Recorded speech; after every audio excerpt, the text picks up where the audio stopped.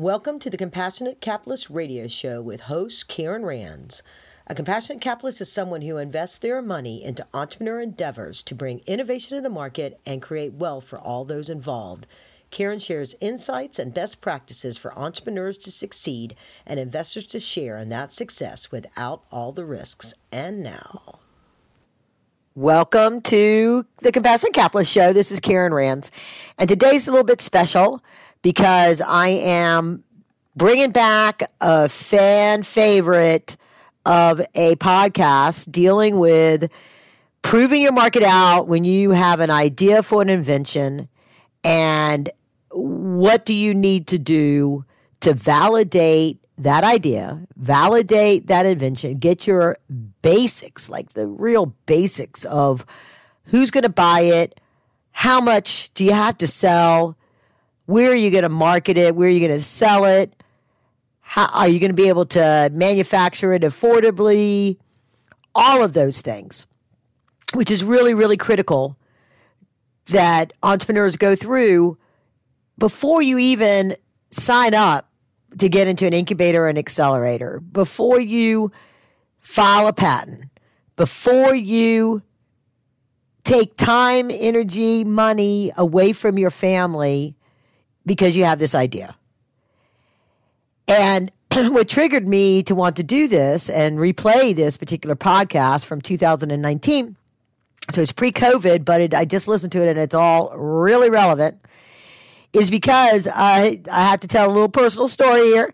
My daughter and I were walking around the other morning, one Saturday morning, and by her house, she says, this is up in Atlanta, she says, oh, come look at these little gardens. They're so cute. And it's got a website on there, and davesavage.com. I'm like, Dave Savage? Could that possibly be the Dave Savage that I've known for 20 years or something like that? And sure enough, it was. And so it was great catching up with him. I want to encourage you. The link is in the show notes. I talk about it later in this podcast.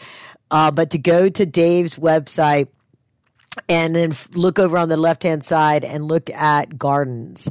And just amazing, the rock sculptures that he's built. Really quite cool. So anyhow, I'm bringing it back because it's really important. This information is really important if you're an entrepreneur out there thinking about this. And if you're a new investor, of course, now, my do for you service for investors that are just starting out is to sort of validate these things and figure out if a company has figured this stuff out, if they got what it takes to actually be able to scale and produce an exit. More companies that even get angel money never get to the VC round to scale and reach an exit. And a big part of it is because they don't do their homework like what we're talking about. And the investors love the idea of the product that they're inventing because they could see themselves using it too, but they themselves haven't gone through this level of granular process to validate a market or validate a product in a market.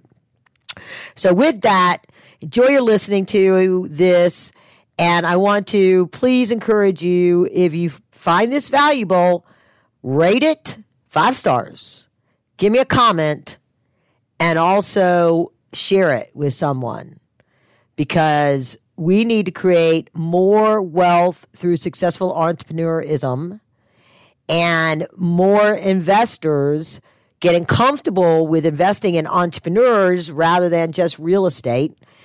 And part of it is doing this kind of homework, doing this kind of market validation before you really put time, energy, money, sweat equity, whatever, into it. So here's Karen and Dave.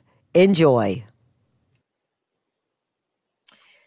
So thank you very much for tuning in to the Compassionate Capitalist Podcast Radio. Of course, I'm Karen Rands, and I'm very interested in to hear what my guest has to say today, Dave Savage, because he and I go way back. I think I probably have known Dave almost as long as I've been working with entrepreneurs. And for a while, he was very active in the Inventors Association of Georgia. and was the president of that. And I was active in going up and mentoring entrepreneurs that were getting companies started and inventing things. And, I have this real passion for innovation and ideas and invention. And there's a sequence to which, have an idea that becomes an invention that you validate, then it can become a company that brings an innovation to market. And that's where the compassionate capitalist that I promote so much starts, because there are people that invest time, knowledge, resources, money to bring innovation to the market, create jobs, and create wealth for all those involved. Both Dave and I are compassionate capitalists because we spend a good bit of time helping entrepreneurs figure a lot of that out, and volunteering our time, mentoring them to figure out how to get their innovation to the market so that they can change the world with that. So I'm going to introduce Dave here in just a second and let him tell you about his journey to become the expert, how he got involved with inventing, what was his first one and was all about, and then we'll take it from there. So welcome to the show, Dave. How are you doing today? Very good, Karen. I appreciate the work that you do. I think we're both there to encourage people, but also to give them the big whack upside the head of reality. And oftentimes, lack of knowledge gives false hope. And so we're there to make sure that they are doing the research and asking the kind of questions they need to ask to make sure that they are on a path that will work for them, their family, and investors. So very good. So tell folks how you got to, how you became an inventor. What was your first invention? Well, the very first thing, when I was selling industrial machine shop tools to industrial distributors, this is going back, 30 years, the product makers of precision tools gave away to machine shops a wall chart with English and metric and tap and drill sizes, but there wasn't anything with metrics on it and volumes and other kinds of specs. This is well before even computers that made that kind of information readily available. But I was selling these large 30-inch by 42-inch wall charts to Fortune 100 companies. It was amazing. McDonnell Douglas and other large manufacturers would be ordering 10, 20, 30 of these charts at a time. And that was my kind of first exposure to being at the right place, at the right time, and doing some of the marketing of these things. And as it turned out, after about 6 months, one person noticed one number was inverted. And that was a challenge to put little stickers on them. And then I guess my uncle who owned the supply house that I worked for, took it over and redid it and covered it, made it in color and all the rest. But I've always been a guy who looks at products, why not this? And so why not that way? And so I began just asking lots of questions about if they're already using a product that has certain value, and if I did create a product that had these features, would they buy it, and what price they would buy it at, and how soon they would give up what they've already got. So my learning about asking these questions led me to quash many of the ideas I had, realizing that it's a good idea. Some people would like it, but the amount of product that I have to make to bring down the cost to get them to buy mine instantly wasn't going to work very well. So I saved myself lots of money, lots of aggravation, by not even going down the prototype path. Yeah, well, what's interesting about that is whenever anybody goes into one of these incubators kind of things that seem to be popping up all over the place, that's a key fundamental element that they look for, or they try to help an entrepreneur figure out, is what is their, the authentic customer, right? Exactly the questions that you asked, where it's who's going to buy it, why are they going to buy it, how much they're willing to pay for it, and why are they going to switch from whatever they need to do, and what they're doing right now. And even with, sometimes you hear entrepreneurs say, oh, I've got no competition. Well, you always have competition because there's always the status quo. However, they're solving if they're using a rock to put a stake in the ground and you're going to replace it with a hammer, the hammer's got to be better than the rock. right? And so, even though it might be a better invention, if it's easier or the point of pain is not there, then the person's not going to switch. So so give us an example of one of those products that you thought was just really excellent, but the financial metrics of it just didn't make sense to actually bring it to market. Do you got one of those at the top of your head?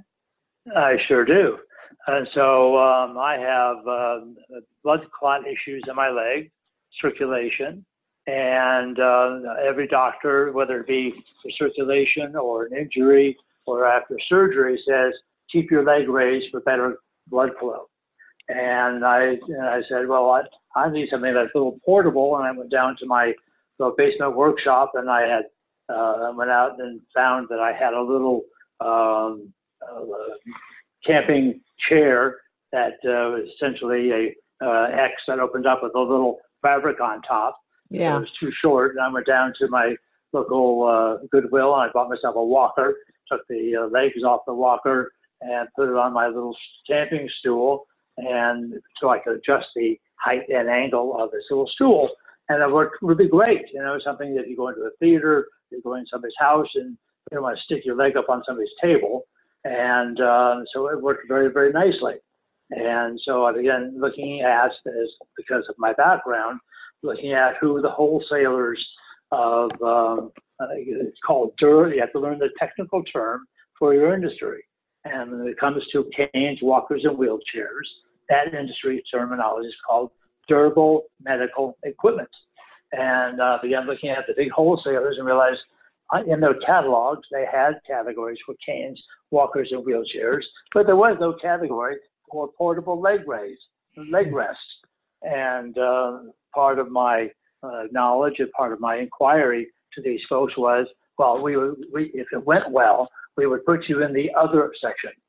So people are not looking for leg rest. I don't even know that such a thing existed. I also went around to the stores and the pharmacies that sold things, looking to, well, where would my leg rest go if they had one? And they all seem, as we tell other people who are inventors, in order to put your product on the shelf or on the display, they have to take somebody else out there because that space is already currently filled. Yeah. And you have to show them that the profit margins and the turnover rate of your product will be greater than what they've got now. And of course, if there's nothing on the market like that, and there's no numbers to justify what you hope to be the winning item, you can't convince them, especially since, as in many products, they are buying a package of products to get freight allowances. So even if your product was a better product than what was on the shelf, they are almost obliged to buy the existing product because it's part of a promotion, it's part of a freight package, it's part of a overall marketing effort that company puts into their products. And so it becomes a real challenge. Now, of course, one of the things was that I also talk about with people is how much money would people pay for such a thing if, in fact, I had one in my trunk of my car today. And so you have to work backwards from a perceived value to a knowing the market and manufacturing and all the rest, whether it be you're doing it yourself or having it for licensing. How much does that product have to cost? How many have to be made to derive that cost to make it worthwhile for you and the whole group of people who are involved in making your product successful? And so my product would cost, I went to the Atlanta, they happened to have the Durable Medical Equipment Show. And I took my little walker around because I knew that there was not enough market for somebody to go steal it. They would have to create the market. I said, if such a thing existed, how much do you think it would sell for? It should sell for $29.95 seemed to be the going price. Now, one of the other challenges in this category is that it's true of many other kinds of equipment. Does it have to be insured? Does it have to be Medicare approved so that people can then pay for it with their insurance or Medicare allowance? Now, all of a sudden I realized that, and I get my education up, Well, this thing has to be tested and has to have liability insurance. It's only a stool. But how long would it take, and who is it that has to do the testing in order to get a quote from the liability insurance companies?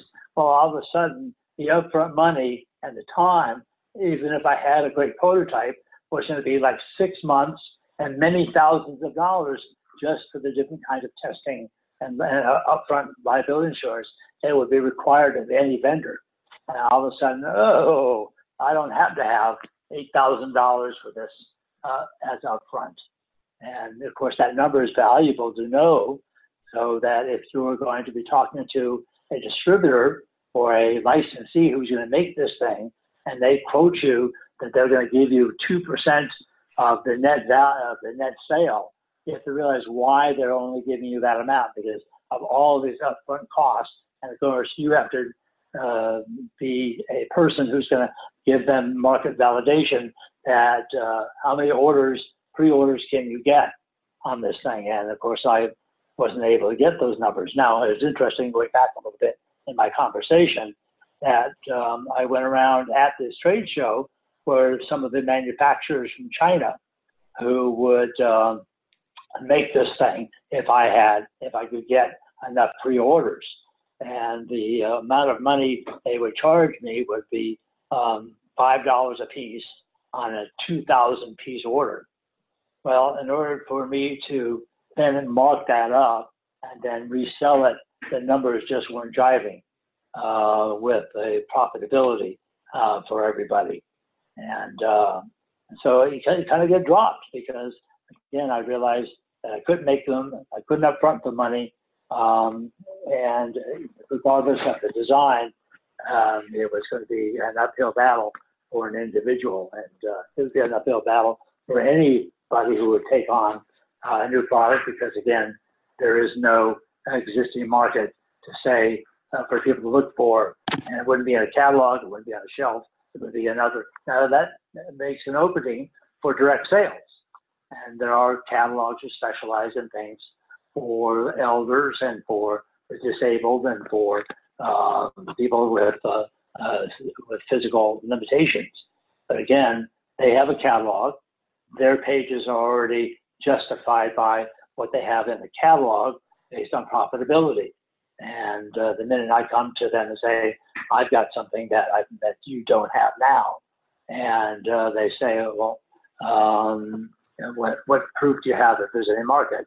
Well, I don't have a proof there's a market. I just know there's lots of people with disabilities. Well, how do you get the market out? So in some cases, that you are the marketing arm to a distributor, and sometimes if you're hoping that they will take this on, you have to have some more validation than you can imagine. You can't say everybody will want one. All right. Well, that's a bunch of information in that packed in 5 minutes or so. So, and I remember when you were coming out, I want to tell folks of you, it should still be available. It's back in what would be considered an oldie but goldie archives.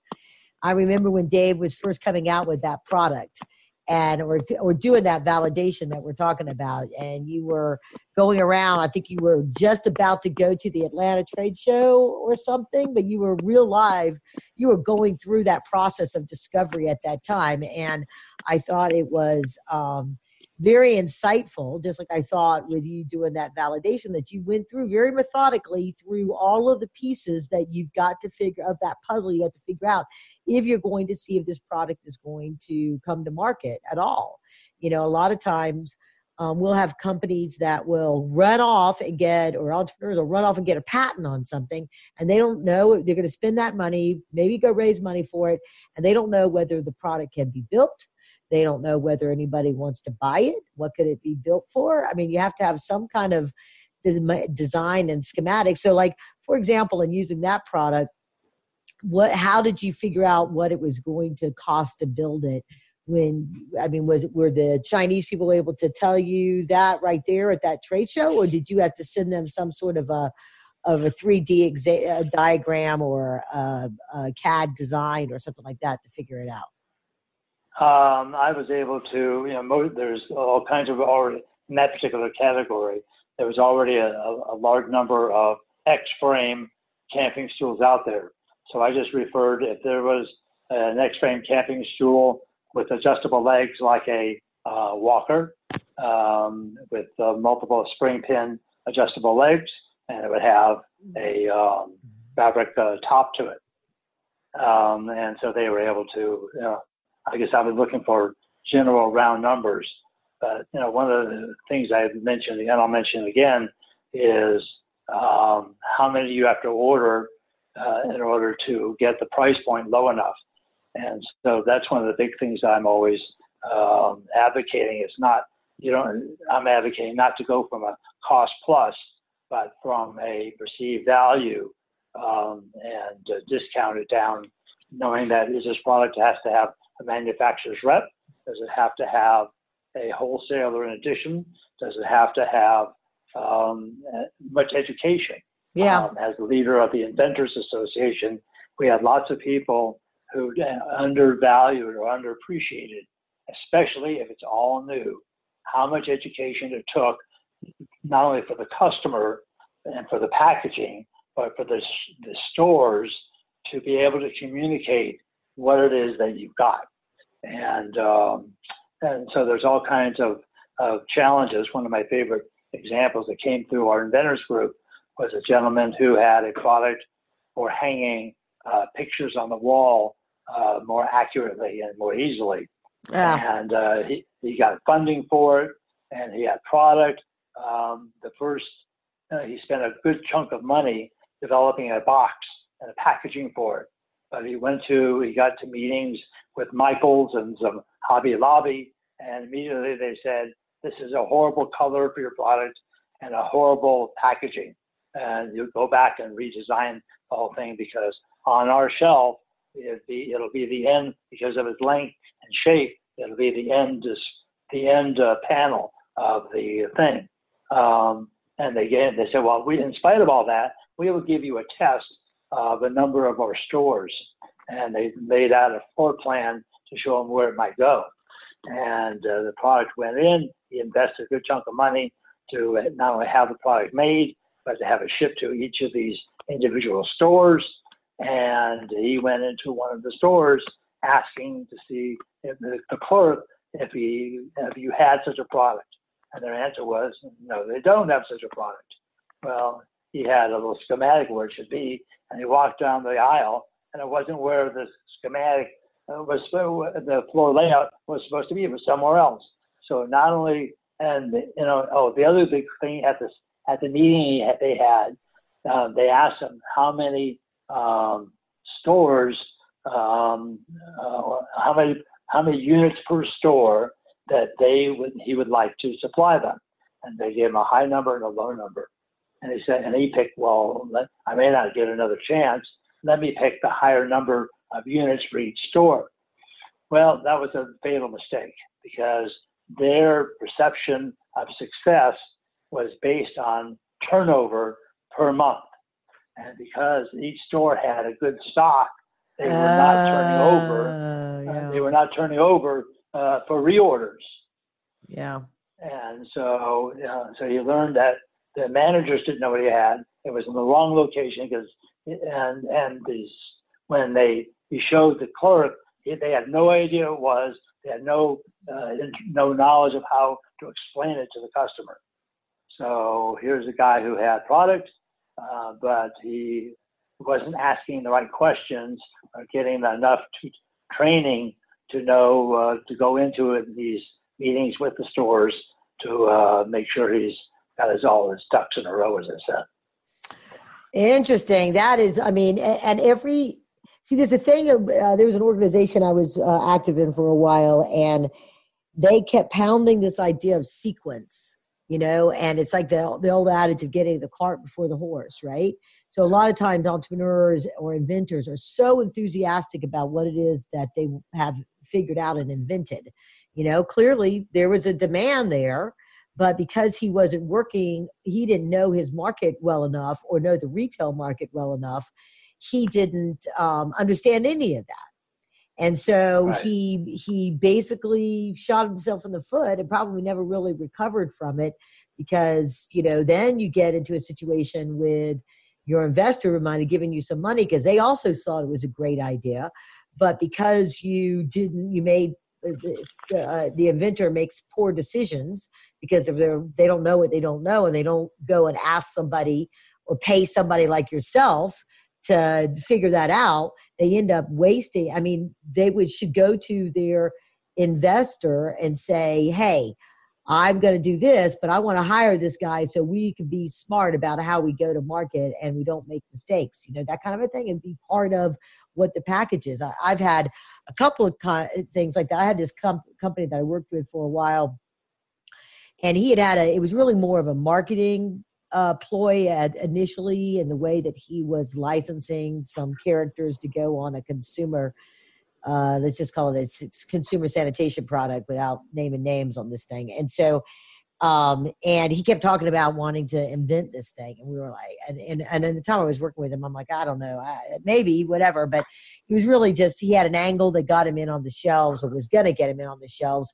and get him a manufacturer, get him all this stuff. So the first mistake he did was he signed up with a advertising organization that had a fixed fee. That's how they could do things cheap for you. But he had a fixed fee, and he didn't even have his manufacturing contract negotiated. So he started to have it come out of pocket from the get-go with this advertising thing that was going to be great, where he could have just waited a while and then been able to do it. But then it got him into a hole, and there was just like one thing after another. Fast forward 3 years later, and then he blew it up with the one investor that he was going to have. And then fast forward about 3 years later, he comes back to me. One, he's gotten more money from other people. I don't know who all he got the money from, but he got money from other people. He had an invention. He had product. He had inventory. He had also developed this other product that was not the same ads, but was kind of a ancillary add-on type of a sale. He had packaging, and it all looked really, really good. It was all his own stuff, so he didn't have a licensing fee. And then come to find out, he had gone out there and he had gotten it into Amazon. And so he was on Amazon, and I see this with a lot of entrepreneurs. They come to me and they go, oh, I'm going to make this thing and I'm going to sell it on Amazon. Like Amazon, as soon as you get it, build it and they will come. It's like, you've got to market it. It's no different than being on, it's worse than being on Home Shopping Network. And it's worse than being in Walmart, because there's a gazillion products out there that people have to be looking for your product to know it. And if it's in a new category, like what you're talking about, they don't even know to look for it. And so here he had this inventory, probably the same situation where he said, how much can they take? And they wanted to do it. So he used all his money to build as much product as he could, and he put it out there on Amazon. And come to find out, if you got products sitting there, Amazon charges you an inventory fee. So he was paying more than he was selling out of Amazon every month to be able to have the product there. And then he was trying to do a fire sale on his ancillary thing, because he wasn't selling that at all. And just that he was like, and it's out in Big Lots or something now. And so he comes back to me to go get an investor or go get something. And I'd say the best you can do is a lender. That's going to be expensive, but if you could get some of these investors that you got, or some of your partners, to co-sign for you, you can get a lender that you can then get some money to go do your marketing and move that inventory. But no investor is going to invest in this company where you are right now. Maybe when you were first going into Amazon and you had all the potential, but right now you've just shown that you don't know how to manage your delivery of your product or run your business. Why would they want to invest in that? That's a ship that's, sailed. It's like, and so, that's a big part of what these, entrepreneurs, if they don't, I love the enthusiasm when they've got an idea and what they want to do. But if they don't do these baby steps that you've outlined, the sequencing of, let's go through them. So as we get ready to wrap up here. So the first thing is to validate the marketplace. Right? Is there a market for this? Are people looking for it? Is there going to be something that is going to, are people going to want to pay for it? Would you say that was the first thing, is figuring out if people are going to want this product and how much they're willing to pay for it?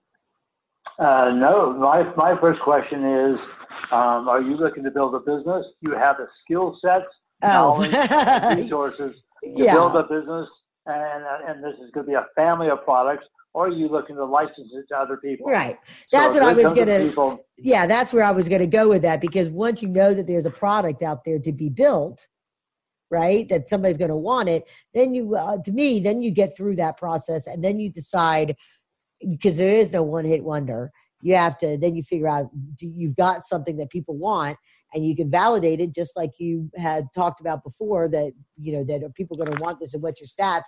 Then you could go and license it to a company that manufactures similar products. Every bit of information that you need to develop, to sell and develop a product yourself is going to be required or asked for from anybody who's licensing the product. You can't be in the back.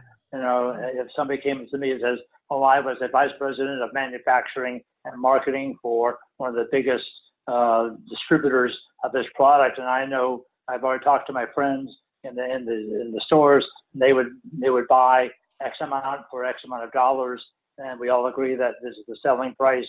That's a person who's in line to sell a product to a manufacturer. You can't be in the back of the line saying, "I have no idea what the thing you should sell for. I have no idea how much it costs. I have no idea how to market it, but you should take me."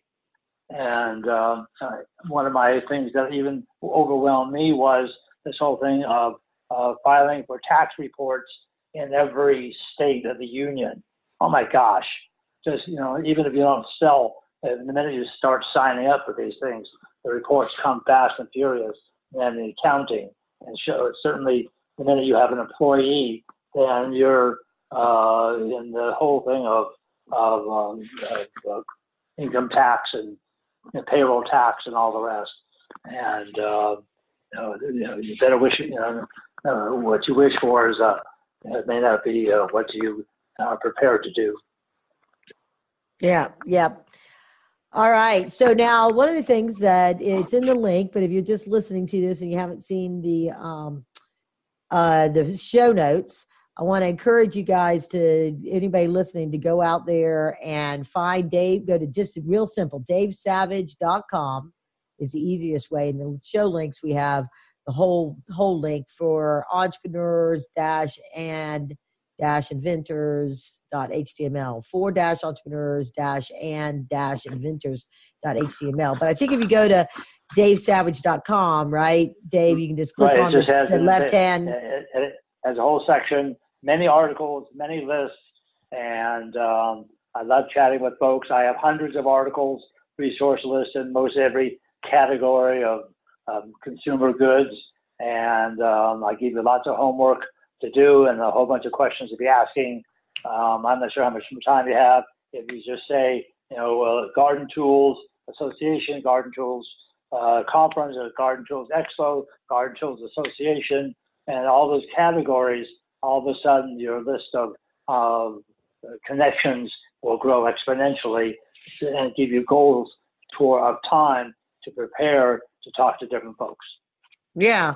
I mean, it's got other interviews. You've got 200 plus websites for entrepreneurs and inventors.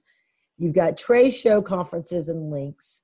You got a patent getting process. You've got all kinds of things, LinkedIn groups for inventors, invention idea assessment. This is a wealth of information, free resources. Thank you very much, Dave. You are a compassionate capitalist, providing these kind of resources and knowledge to the entrepreneurs so they can, be smarter. Don't work harder, work smarter in getting their product to market, bringing innovation to market, and then ultimately, hopefully, getting a company or getting it licensed so that they can create wealth from it for themselves, for their families, for those that are involved. So that's all very good. Anything that we haven't covered that you think is really important for entrepreneurs and the investors that are looking at entrepreneurs? I always try to make this show something where both entrepreneurs and investors will understand what the best practices are. So when let's just say it's a friends and family person, it's somebody, and anybody might be listening to this show, all the things that we've said, they need to make sure that the entrepreneur that has this killer idea has done these things, because a killer idea, I see them all the time, but if they don't have a valid market, if they haven't validated that they can actually build it for a price that that they can make money at and people will pay for it, then it is a non-starter, right? Isn't that pretty much the bottom line? Yeah, absolutely. You say, if I had one, what are you using now? What problems do you see? And he said, if there was a product that would solve those problems and I had one today, would you pay $125 for it? And they say, no, probably not. Say, I need to have, in order to move ahead with my project and to please my spouse and my investors, I need to have a list of names and emails of 150 people who would buy it today immediately at a certain price, because I'm going to take that list and give it to my investor, and I'm going to give it to show that a distributor and a dealer that I have people who would want it at a profitable price. And now I have to go. Mm-hmm. That right there. That right there is a golden nugget. That right there is a golden nugget, because you know how many people you think they probably have to talk to find those 150, 600? It's almost like investors. Yeah. It's I have all kinds of analogies to say, I've been frustrated using this product, and you go to the places where those people are, and you say, I'm frustrated with this product, or what are you using now? I'm using X. What do you think of it? It's lousy. I agree. What features, even before you've designed it, you say, what features and benefits would a new product have to have for you to buy it today? And what price would you pay for those extra features and benefits? Certain things like a vacuum cleaner continues to service. They're not going to buy a new vacuum cleaner until the old one breaks. Sporting goods are another matter, or a fishing pole. And you say, regardless of how many tennis rackets somebody's got, if the new one promises to do something wonderful, they'll buy that one and use it as well. So you have to know how much education it takes to use it, and what endorsements, and who needs to validate that it's a good idea. And all these products, we're talking about consumer things, and not a better jet engine propulsion unit. That's another whole category, industrial, commercial. Right. Yeah. And then sometimes, like I remember when I was first getting started learning all of this stuff, and I had I was watching this back when I got a VHS tape series out of the library. Okay, that shows you how long ago that was. And was watching this whole concept of kind of like going to market. And sometimes, and you see this, sometimes it's a brilliant idea, but that person is just not the one. They don't have the connections. They have no way of figuring out how to actually get it to market. Like I got a guy contacted me not too long ago about a whole new exchange, like a stock exchange for companies that have had investors for a while, it was a whole different kind of stock exchange. You know how much effort it would take, and the incumbents of the New York Stock Exchange and NASDAQ, this was for, kind of sort of startups that, instead of doing, it was sort of like doing, I can't even remember now. It was just kind of a little on the crazy side, but it was like, he was brilliant in it, but he just was not the guy. You have to have serious money, serious backing, serious players to pull some of that together. I'm working with a company right now that's got brilliant product, and we're hitting a wall, even though it truly will. I 100% believe it could fundamentally change. It could disrupt the marketplace.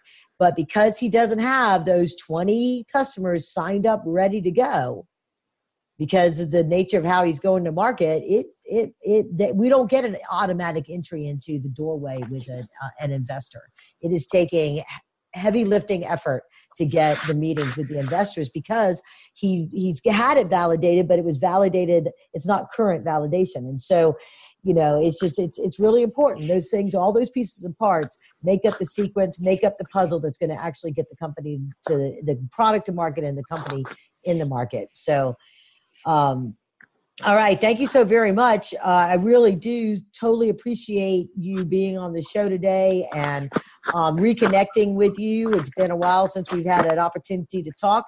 I want to encourage everybody to go out and see davesavage.com, get his information. He's got a bunch of other cute little other side, just living life better kind of stuff in there. Good stuff from Dave, so to speak. And of course, you can connect up with me at KarenRands.co. And all my information is there. My book is there. Sign up for my free video tips, and there you have it.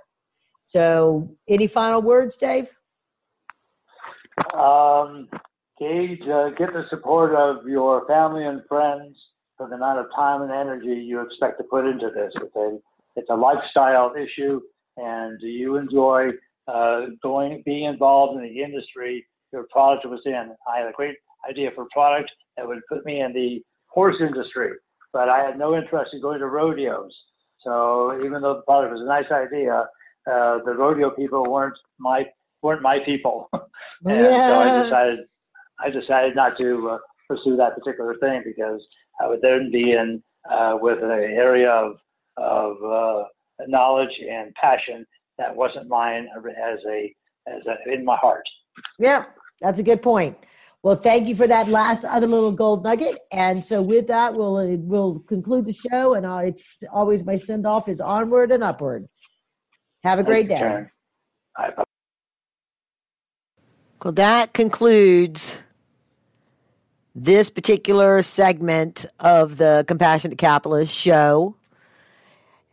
And I hope you enjoyed that, and I hope you will share it with your friends. And I want to encourage you to go to my website, KarenRands.co. And if you are an entrepreneur that is just trying to figure some of this stuff out, please go ahead and sign up for the Compassionate Capitalist Coffee Breaks, which are short videos that get sent out every few days, every other week, kind of a thing, every week. That will give you some insights on how investors think and what they need to do, what you need to do to raise capital and grow your business. But in that, you'll also get a link to my calendar. You can set up a conversation with me just to talk about things.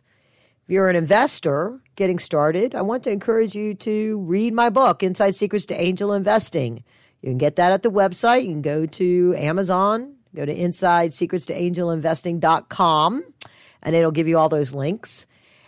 You can also, you get a free portal, access to the portal with that gives you your tools for becoming an angel investor. And then as you start to get companies that you're interested in and you're really kind of nervous about how to decide which one is the right one to spend more time on, because time is as valuable as money is. You can replace money. You can't replace time. Doing due diligence on a deal before you invest might take 20 hours. But before you spend that 20 hours, you should get spend some time. Hire my firm to do the evaluation and identify the red flags of whether that company has the ability and that entrepreneur has the ability to succeed. And then we can take it from there on what they need to do in order to be worthy of your money and what they need to do to be able to raise all the money that they need. And all of that information and access to getting an appointment with me is available at KarenRands.co. Thank you very much. And of course, onwards and upwards. Make it happen.